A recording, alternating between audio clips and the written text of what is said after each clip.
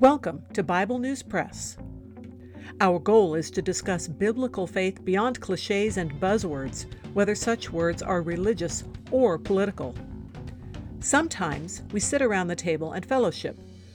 Sometimes we do a little time travel. It is all part of our journey with our Abba Father, who has given us the key to life. We do it with Jesus, and we do it together. Welcome. Hello, I'm Laura. I will be reading Hosea chapter 12 from the World English Bible.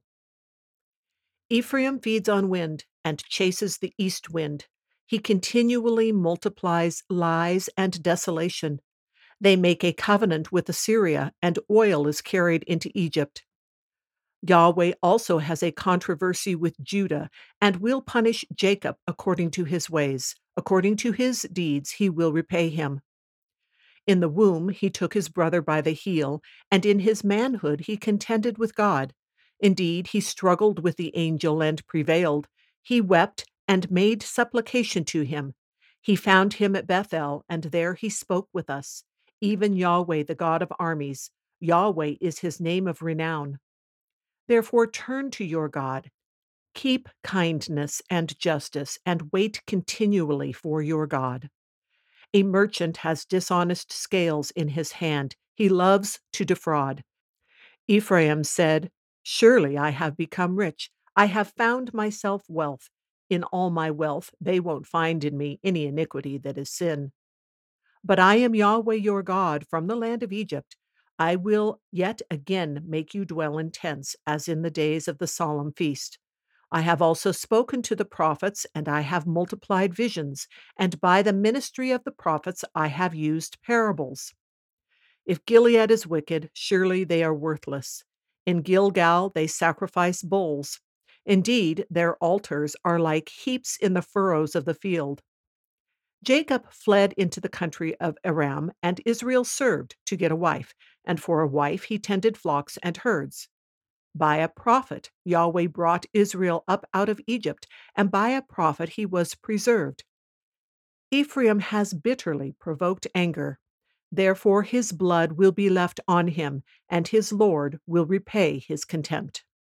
That is the end of chapter 12. There is a theme in this section of reminding the people of Israel of their humble and unique origins. God takes them back to the history of the man Jacob, who is the namesake of the nation. But first, in verse 1, he makes the charge against Israel again, beginning with the description of all of their wicked pursuits being like eating wind. You can't survive on wind, it gives no substance. Worse than that, A.R. Fawcett points out that the east wind is notoriously destructive, blowing in from the desert. Then Ephraim, or the northern kingdom of Israel, is multiplying lies and desolation. They are fully engaged in this behavior. Wickedness brings desolation all on its own. I couldn't help but remembering how Tolkien used the word desolation when he talks of the desolation of Smaug the dragon. In that story, the land becomes lifeless and full of terror because Smaug's only purpose was to kill and eat for his own pleasure. That seems to fit perfectly here as well. At the end of verse 1, there is another reference to them making alliances with Assyria and Egypt. Recall how we talked about that when discussing Hosea 11:5. And this is like what Paul teaches in 2 Corinthians 6:14 and also what James mentions in James 4:4. And in 2 Corinthians, Paul is not just referring to marriage, which is not even mentioned in the passage where he says this about not being unequally yoked, but it is a contrast to of faith in Christ to idol worship there even. Verse 2 of Hosea 12 brings up Judah. While 3 of the 4 of Judah's kings during Hosea's times of prophesying, as he talked about in verse 1 of chapter 1, so 3 of those 4 kings were following Yahweh. Ahaz, Hezekiah's father, particularly was not. And Ahaz, in fact, made a covenant with the Assyrians in 2 Kings 16:7 to fight against Rezin, king of Syria, and Pekah of the northern kingdom. Verse 3 of Hosea 12 begins the history lesson of ignoble origin. And you can refer to Genesis chapter 25, starting with verse 22, also Genesis 28:12, Genesis 32:24, and 35:9. That's where you will find all of the original stories about this, the original accounts. So Jacob wasn't even a firstborn. He shouldn't have, by earthly standards, he shouldn't have received such blessings. But Yahweh gave him visions, spoke with him, listened to his weeping. And at the very Bethel, where they are now sacrificing idols, God spoke with Jacob. These people have no excuse. It is clear God has done a work and communicated about it all. And in light of this, they should return to God and his kind, just ways. But they haven't. Per verse 7, they love their dishonesty, they revel in it, and they either have deluded themselves into thinking wrong is right, or they think their wickedness won't be called out. They trust in their ill gotten wealth, having become so absorbed in the things of this world that they don't acknowledge that it is worthless when compared to knowing God. But He is still, will always be Yahweh, and He was the one who brought them out of Egypt. The statement, I will yet again make you dwell in tents, seems to refer to the Feast of Tabernacles. Tabernacle means tents, which is talked about in Leviticus 23:42. And that is a celebration, a celebratory acknowledgement of God's bringing them out of bondage. He didn't just bring them out of bondage. He continually spoke by prophets and gave visions and used illustrative parables to draw them to him. Young's literal translation uses the word similes instead of parables. It's not like the parables that Jesus used to keep the already hardened Israel from understanding until the designated time. After his resurrection, he wanted everybody to understand. But the word usage here is that it was comparisons and illustrations meant to evoke understanding in the people of Israel.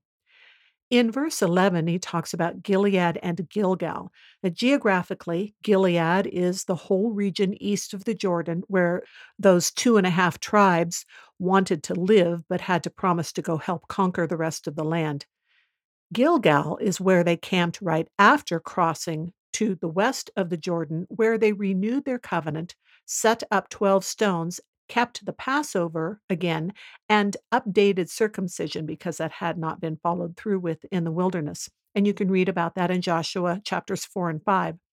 So these two cities also signify their becoming a nation. Sadly, instead of remembering the original 12 stones and what they meant, the people of Israel have heaped up altars for false so called gods. When he says they are worthless, he is apparently referring to these idols along the lines of what is said in Jeremiah 2:20 and Jeremiah 10:8. The history lesson continues in verse 12, highlighting that 1, Jacob was fleeing for his life to a foreign country. 2, he labored as a common hired hand to earn his wife, which ended up as 2 wives when the deceiver was deceived. And 3, it was by the power of Yahweh working through Moses that they became a nation at all.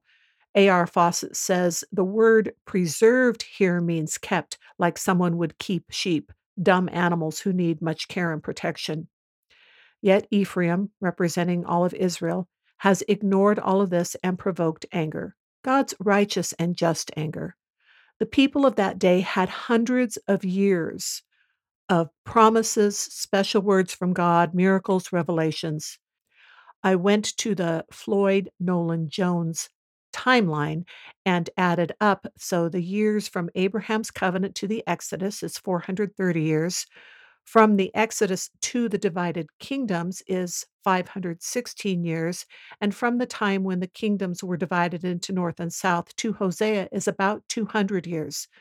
So that is about 1,146 years, well over 1,000 years of Yahweh giving them all of this information, but they have just shown contempt. That's all for today. Thanks for listening. That is the Bible News Press segment for today, but not the end of our journey.